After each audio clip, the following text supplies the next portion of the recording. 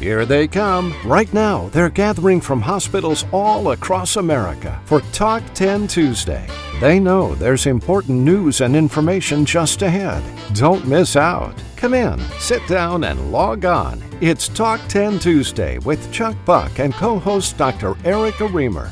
Here now is the publisher of ICD-10 Monitor, Chuck Buck. Thank you, Clark Anthony. Hello, everyone, and welcome to the 433rd live edition of Talk 10 Tuesday, and brought to you today in part by the American Health Information Management Association. Of course, we know them as AHIMA. And joining me this morning as my co-host is the uber-popular Dr. Erica Remer. As you know from this broadcast, Dr. Remer is the founder and the president of Erica Remer, MD, Incorporated. And a very, very good morning to you, Erica. Good morning, Chuck, and good morning, everyone. Our lead story this morning is about a memo. It's a memo that CMS posted last week regarding Medicare Advantage organizations and non-contracted providers. Yes, it was a story, and sure to get bigger in the weeks to come. Indeed. Reporting our lead story this morning is going to be a friend of yours, and frankly, a friend of everyone in the coding world, and that's Dr. Eddie Hugh. He's the past president of the American College of Physician Advisors. And in his day job, he's System Executive Director of Physician Advisory Services at UNC. That's University of North Carolina. Indeed. And another friend of coders throughout the U.S. is Rose Dunn. Rose is past president of AHIMA. Rose joins us this morning to report on the best approach to deal with line item claim denials. Welcome back, Rose. You've been missed. Another friend of coders is Laurie Johnson. Yes, Laurie returns with the Talk 10 Tuesdays coding report. And a friend to so many, including me, is Dr. H. Stephen Moffic. He's like my rabbi. And these days, these very troubling days, it's good to have a rabbi or a friend like nationally renowned psychiatrist Dr. H. Stephen Moffic, or both, actually. Dr. Moffic is going to be reporting on the mental health of Americans during these cataclysmic times. And you have a TalkBack segment this morning. What has captured your attention? Now, I'm going to discuss a recent OIG report regarding inappropriate coding of acute strokes in Medicare Advantage enrollees. Ooh, wow, I'm looking forward to hearing your segment. We have much news to report, and we begin this morning with Tim Powell, who's at the Talk 10 Tuesday News Desk. The Talk 10 Tuesday News Desk is sponsored by Medlearn Publishing. 2021 is just around the corner, and Medlearn has the up-to-date resources to guide you through coding, billing, and compliance in the new year. Order before September 30th and save 15% on your 2021 Medlearn Publishing resources using the code REN, R-E-N, 1521 at checkout. Here now is Tim Powell. Thanks, Chuck. And Medicare pays 75% of disproportionate share hospital or DSH payments by allocating each DSH hospital's percentage of a pool by the ratio of uncompensated care for that hospital to the uncompensated care for all DSH hospitals. For fiscal 2021, CMS is using a single year of data on uncompensated care costs from Worksheet S10 of the hospital's FY 2017 cost reports to distribute these funds. CMS says this is in part because they conducted special audits of this data. In addition, though, for all subsequent years, CMS is adopting a policy under which the most recent available single year of audited Worksheet S10 data will be used to distribute uncompensated care payments for all eligible hospitals except Puerto Rico hospitals and Indian Health Service and tribal hospitals. CMS argues that it expects the Worksheet S10 data for an increasing number of hospitals will be audited for future cost reporting periods. CMS finishes by stating, "We have confidence that the best available data in future years will be the Worksheet S10 data for the most recent cost reporting year for which audits have been conducted." Here's the big rub, though. Many of the hospitals receiving DSH payments have not had their cost reports recently audited because they're contesting the calculation of the other 25% of the DSH payment, which includes the use of the number of Supplemental Security Income, or SSI days. The number of SSI days is so elusive because only data that CMS gets from the Social Security Administration has been deemed to be allowable by the courts. It does seem to me that once again, instead of simplifying the formula used to compute DSH payments, Medicare has backed themselves into a corner, and the corner gets deeper. The current nominee for the Supreme Court has indicated that it is highly likely she will take the position that the Accountable Care Act is unconstitutional. DSH payments, if the Accountable Care Act is determined to be unconstitutional, would revert to the method used prior to the Accountable Care Act being placed into service. The uncompensated care allocation pool would be eliminated. So apparently we live in interesting times, and I know this is something that we're going to be talking about more. And with that, back to you, Chuck. Thanks, Tim. That was Tim Powell. Tim is a compliance expert and an ICD-10 Monitor National Correspondent. It's Tuesday. It's September the 29th, 2020, and you're listening to the 433rd live edition of Talk 10 Tuesday. Stand by.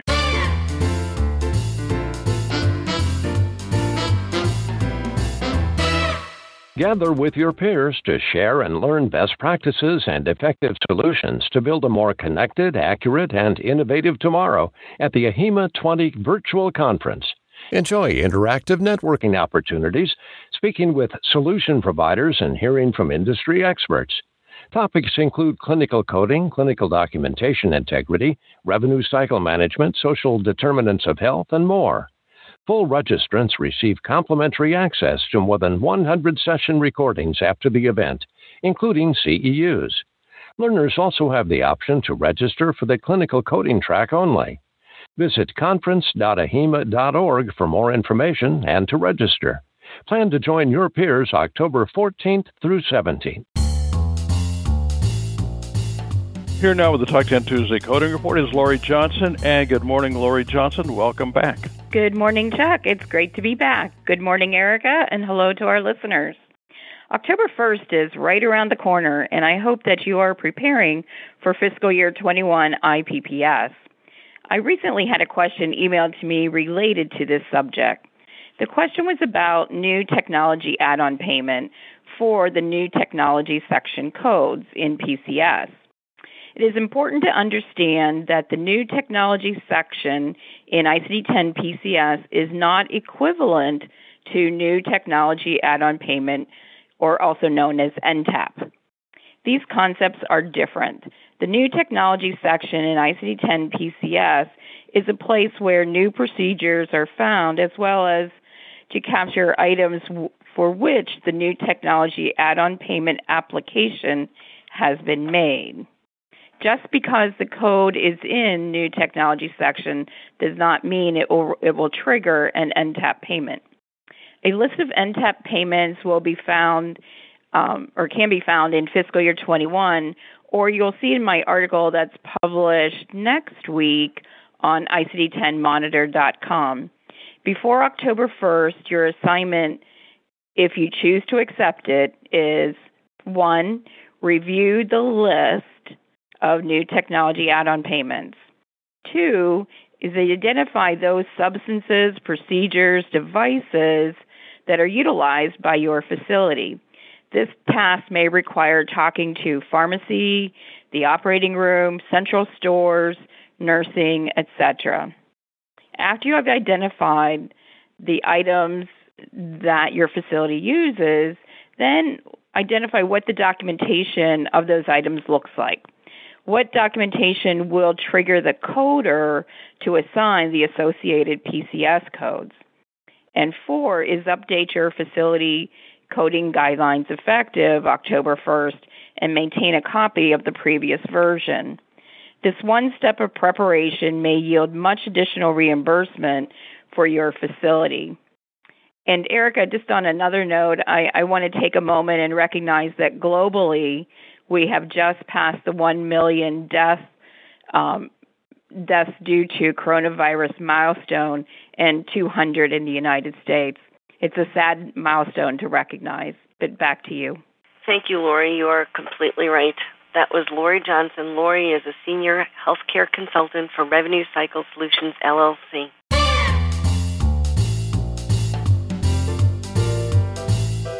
We're delighted to have a friend of this broadcast, Rose Dunn, with us this morning. Rose highlights another opportunity for health information professionals in the revenue cycle, this time line item denial. So, what is a line item denial? Rose, help me here. Well, thanks, Chuck, for inviting me back to Talk 10, and let's dive into those line item denials. We should expect a lot of denials work over the next year, especially with COVID claims on the radar. Denials come in different flavors, but generally there is either a full claim denial or a partial claim denial. One partial claim denial is the line item denial. It is one where a specific line of an itemized claim is carved out and denied by the payer for one or more reasons. The line charge is deducted from the total charges, and the payer pays the remainder of the claim in accordance with their contract. The first signal that you may have claims undergoing an intense review with the end goal of identifying line items to deny is when you receive a request for an itemized claim statement. When PFS receives such a request, it should automatically trigger an alert to your denials team, which should always include a coding professional. That itemized statement is often given to a third-party review entity engaged by the payer. Their only purpose is to, after the fact, determine that services were unnecessary in their clinical opinion. Line item denials are not used for all payer contracts. This type of denial is more prevalent when a payer's contract is based on a percent of charges or has a case rate provision.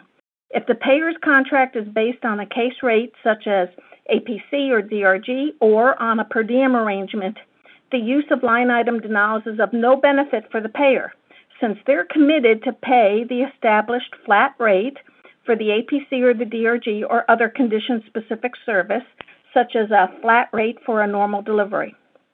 However, case rate contracts may include a stop-loss clause. This is a clause that says when billed charges reach a certain threshold, the payer will either pay the flat rate plus a percent of charges above a certain dollar amount, or instead of paying the flat rate, the payer will pay a percent of charges. If the stop-loss clause is triggered, itemized bills will be requested, and the slashing of line item services may occur, with one of the primary goals being to get the amount of charges under that stop-loss threshold so the payer is not required to pay any additional amounts. As denial specialists, our HIM and coding professionals can rally the physicians involved to contribute to the content of a well-crafted appeal letter that supports the rationale for each of those services. Earlier, I suggested that PFS alert us to an itemized claim request. This was to allow us time to identify the physicians involved in the case in advance of and in anticipation of a denial. Our timeline for submitting an appeal is often 30 to 45 days before the denied services are permanently denied, so every hour counts. Without monitoring line item denials, hospitals could sacrifice 5 to 10% of their expected net revenue. That's net revenue. That's a big chunk of greenbacks. Remember, net revenue is the real amount of dollars the hospital expects to receive. Roughly 65% of these denials are appealable. So for those of you in the audience that consider yourself tenacious, enjoying partnering with physicians to support the rationale for the care they delivered, and have a desire to help maintain the organization's bottom line, leading or participating in the management of line item denials is worth it. Back to you, Erica. Thank you very much, Rose. That was very interesting. That was Rose Dunn. Rose is past president of AHIMA and the chief operating officer of First Class Solutions. Chuck? Thanks, Erica. And Rose, thank you very much for that very interesting report. So a question for you. Are you feeling a sense of helplessness during these chaotic times? Well, if so, you're not alone, as you're going to discover when nationally renowned psychiatrist Dr. H. Stephen Moffic joins us in just 60 seconds. This is Talk 10 Tuesday. It's a broadcast service of ICD-10 Monitor. Stand by.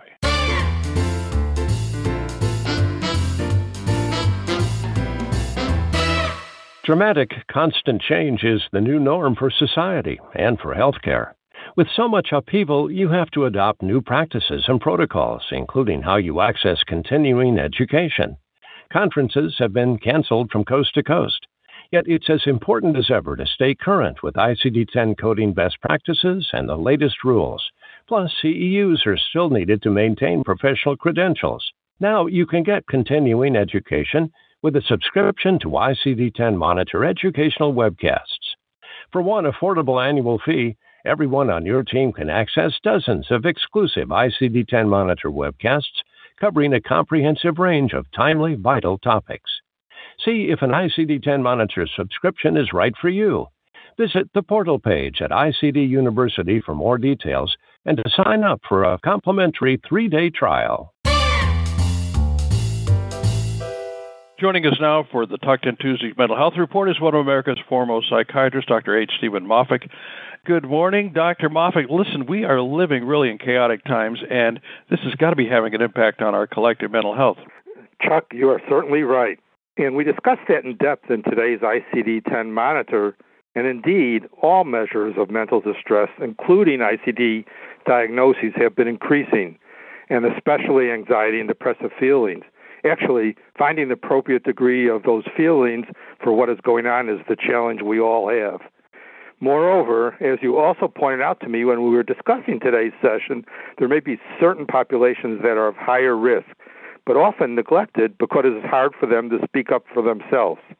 As Gandhi once said, quote, "A nation's greatness is measured by how it treats its weakest members," end of quote. In that regard, we are not measuring up very well in the United States during the coronavirus. Those tripping on the cracks more silently have been those with intellectual and developmental disabilities who surely can't take care of themselves for the most part. These include those on the autism spectrum, those with intellectual limitations, and those with Alzheimer's disease. Let's focus on them now. Take this example. In a suburb of Detroit, Hisseth's 19-year-old child, Alex, has autism and has been enrolled in a post-secondary school program. Then the school shut down suddenly in March.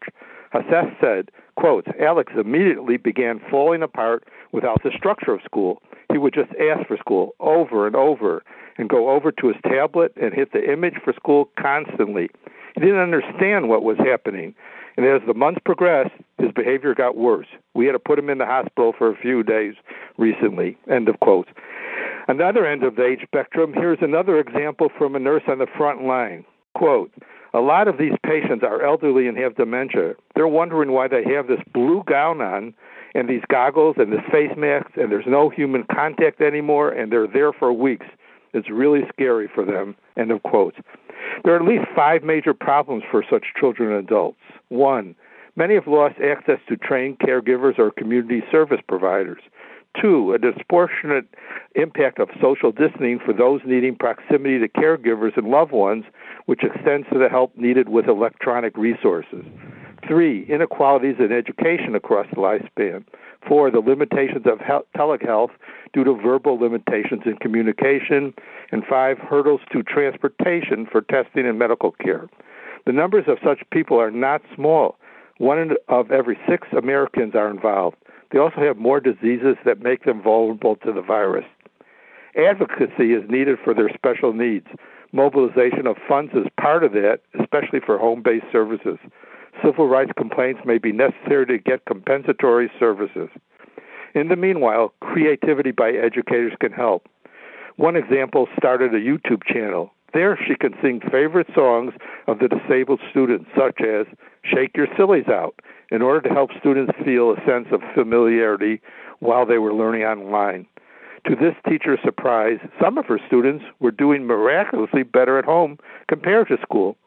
The challenge is to fill the cracks with teachers and healthcare providers developing creative alternatives.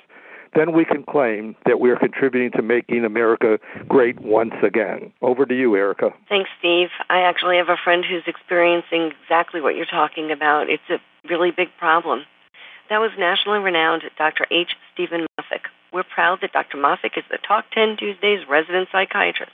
Chuck? Thanks, Erica. And thank you so very much, Dr. Moffic. And be sure to read my exclusive interview with Dr. Moffic. It's in today's ICD-10 Monitor News. Our lead story this morning is about recent action taken by CMS as it relates to Medicare Advantage organizations and non-contracted providers.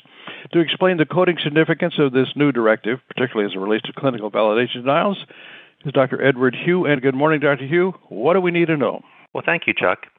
In a recent memo, CMS bluntly reminded all Medicare Advantage organizations of their responsibilities to non-contracted providers when making any decision to deny services in whole or in part, including the type or level of services. While providers who have signed contracts with Medicare Advantage organizations have waived any CMS-granted appeal rights, non-contracted providers must be afforded a 5-step appeals process.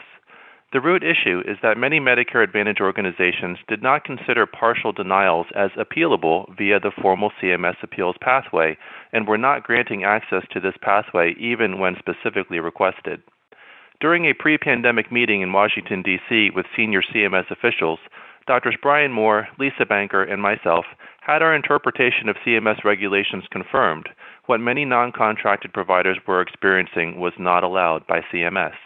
Specifically, CMS has long-standing regulations that require any denial, including a partial denial, to contain both a written rationale for denial and how to appeal the denial using the CMS appeals process. A non-contracted provider is granted access to the CMS appeals process upon executing a, quote, waiver of liability, unquote, form. If the plan-determined Level 1 appeal is not fully favorable, then the plan bears the responsibility to automatically forward the entire case file to CMS's Level 2 reviewer, the independent review entity. However, in our experiences, non-contracted provider appeals were being upheld and never exited the firewall of the plan, or in many cases, the plan's hired subcontractor. DRG coding downgrades and clinical validation denials are two common examples of partial denials that in many cases were not being afforded CMS appeal rights. When a plan disagrees with a non-contracted provider over a principal diagnosis assignment, coding guidelines, or the definitions of clinical diagnoses in a manner which reduces payment to the provider, it must offer a written explanation of its findings and notify you of your right to formal CMS appeal. The written notice must outline the appeal process with instructions on how to appeal. There can be no alternative appeals process, and there can be no recoupment of money by the plan unless the notification to the non-contracted provider contains these proper elements in writing. Further, when a subcontractor of the plan, called a delegated entity, issues a denial or partial denial, it must adhere to the same written notice standards as if the plan were denying you directly. The Medicare Managed Care Manual makes that clear. The subcontractor cannot keep a non-contracted provider in an internal appeals loop just because the, quote, parent plan, unquote, was not directly involved. A denial from the plan or its subcontractor must describe immediate access to the CMS appeals process. Simply put, the regulations must be followed. I encourage listeners to read the articles and listen to other podcasts on RAC Monitor and ICD-10 Monitor to learn more about this unprecedented CMS memo. Over to you, Erica. Thanks, Eddie. That was my friend, Dr. Edward Hugh. Dr. Hugh is the past president of the American College of Physician Advisors. Eddie is also System Executive Director of Physician Advisory Services at UNC Health, University of North Carolina. Chuck? Thanks, Erica. And Dr. Hugh, thank you so very much for an excellent report. And for more information on this very timely topic, be sure to read today's ICD-10 Monitor News. Now's the time for a very popular segment here at Talk 10 Tuesdays, and it's called TalkBack, and it features our own Dr. Erica Remer. Dr. Remer, let's hear from you now. Well, in preparation to see my doctor, I have the opportunity to request edits to my chart. The provider must review and verify, and only they can actually make the changes. I don't still have right wrist pain, nor the ganglion cyst that elicited that symptom. Delete. Because there is no good personal history of code that would be useful to anyone. A while ago, I made them take off the code for melanoma of the right lower limb and replace it with Z85.820, personal history of malignant melanoma of skin. Newsflash, most providers don't know coding, and frankly, they don't want to. They refer to chronic conditions as past medical history of, and they probably aren't even aware that there are codes titled personal history of. They blindly go where their EHR leads them, and if no one gives them negative feedback, they will continue to do so. As long as their diagnosis rewards them with their professional fee, they're okay. Whose responsibility is it to curate the problem list? Do specialists eliminate signs and symptom codes when they make definitive diagnoses? Can the PCP make specialists' diagnoses historical when appropriate? Is it reasonable to expect doctors to invest the time to keep all of their patients' lists up to date and current? When does a diagnosis become historical? On September 16th, the Office of Inspector General, OIG, released a report entitled Incorrect Acute Stroke Diagnosis Codes Submitted by Traditional Medicare Providers, Resulting in Millions of Dollars in Increased Payments to Medicare Advantage Organizations. The investigation revealed that patients who transitioned from traditional Medicare to Medicare Advantage a payment system based on hierarchical condition categories, or HCCs, often had acute stroke diagnoses associated with their risk adjustment score, or RAS, submitted on provider claims. This erroneously inflated the RAS and resulted in overpayments to the MA organizations to the tune of $14 million extrapolated. Acute strokes might start in the doctor's office prior to transport to a hospital and continue upon admission. Upon leaving the hospital, the acute phase concludes, and in follow-up, they have a history of stroke. If it was without residua, they have a Z86.7 code, depending on the type of cerebrovascular accident. If it resulted in neurologic deficit, they have some I69 code, which incorporates specificity of type of stroke and resultant deficit. For HCC calculation, it is really important to capture the residua or sequelae, especially if it is motor-related like hemi or monoplegia or paresis. The risk adjustment factor, or RAF, of those exceed the RAF of an acute stroke. Do not feel guilty picking up this code every time it is documented. Having a hemiparesis is impactful. It leaves a patient with fall risk, often requiring assisted devices or assistance with ADLs. The provider must monitor that it is stable. The acute stroke counts for the following year only. The residua should last a lifetime unless medical advances are made that can resolve hemiplegia. Of course, it is only calculated into the RAS if the provider documents it appropriately. The OIG report found that over 99% of the coded acute strokes were not clinically valid. Almost half of the 580 patients should have had a personal history code instead. The financial implication of the invalid HCC 100 was $1,826 per enrollee. 16 out of 580 cases missed the sequela of hemiplegia or monoplegia, which resulted in underpayments from CMS to the MA organizations. Although I am often skeptical of the assessments of the OIG and other auditors, I am not in this case. I believe it is likely that providers failed to evolve the diagnosis from acute stroke to personal history without sequela or to the appropriate code signifying the sequela. I would wager it was due to ignorance or difficulty navigating their EHR list to find the correct codes, as opposed to malevolence. It also could be a copy and paste misadventure. In any case, what to do? Start an outpatient CDI program. Do a prospective second-level review of every I-60 to I-63 code that is not the principal diagnosis to ensure that it really is an acute stroke. Educate your providers to use personal history codes and to pick up sequelae. Help them set up favorites in your EHR. If you do retrospective reviews, prepare to self-disclose and give money back. And if you find a provider who is doing this intentionally to increase HCC payments, report them to compliance. Read my article in ICD-10 Monitor for more details. Back to you, Chuck. Thanks, Erica, very much. We do have that copy of the CMS memo. We'll make sure that everybody gets it. That's going to be a wrap for our 433rd live edition of Talk 10 Tuesday, and I want to thank our panelists today, Rose Dunn, Dr. Edward Hugh, Laurie Johnson, Tim Powell, Dr. H. Stephen Moffic, and, of course, our co-host, Dr. Erica Remer. And one more thing before we go. Tonight is the first of 3 scheduled presidential debates between President Donald Trump and former Vice President Joe Biden. And with the election on November 3rd, if you already haven't done so, today might be a very good day to register to vote in the upcoming election. And remember, you can listen to all the Talk 10 Tuesday podcasts anytime, anywhere, on any device. It's free. And when you do, give us a rating. Thank you very much. Until next Tuesday, I'm Chuck Buck, speaking for ICD-10 Monitor and Talk 10 Tuesday. Thank you for being with us. Have a good day, everybody. Talk 10 Tuesday is a production of ICD-10 Monitor.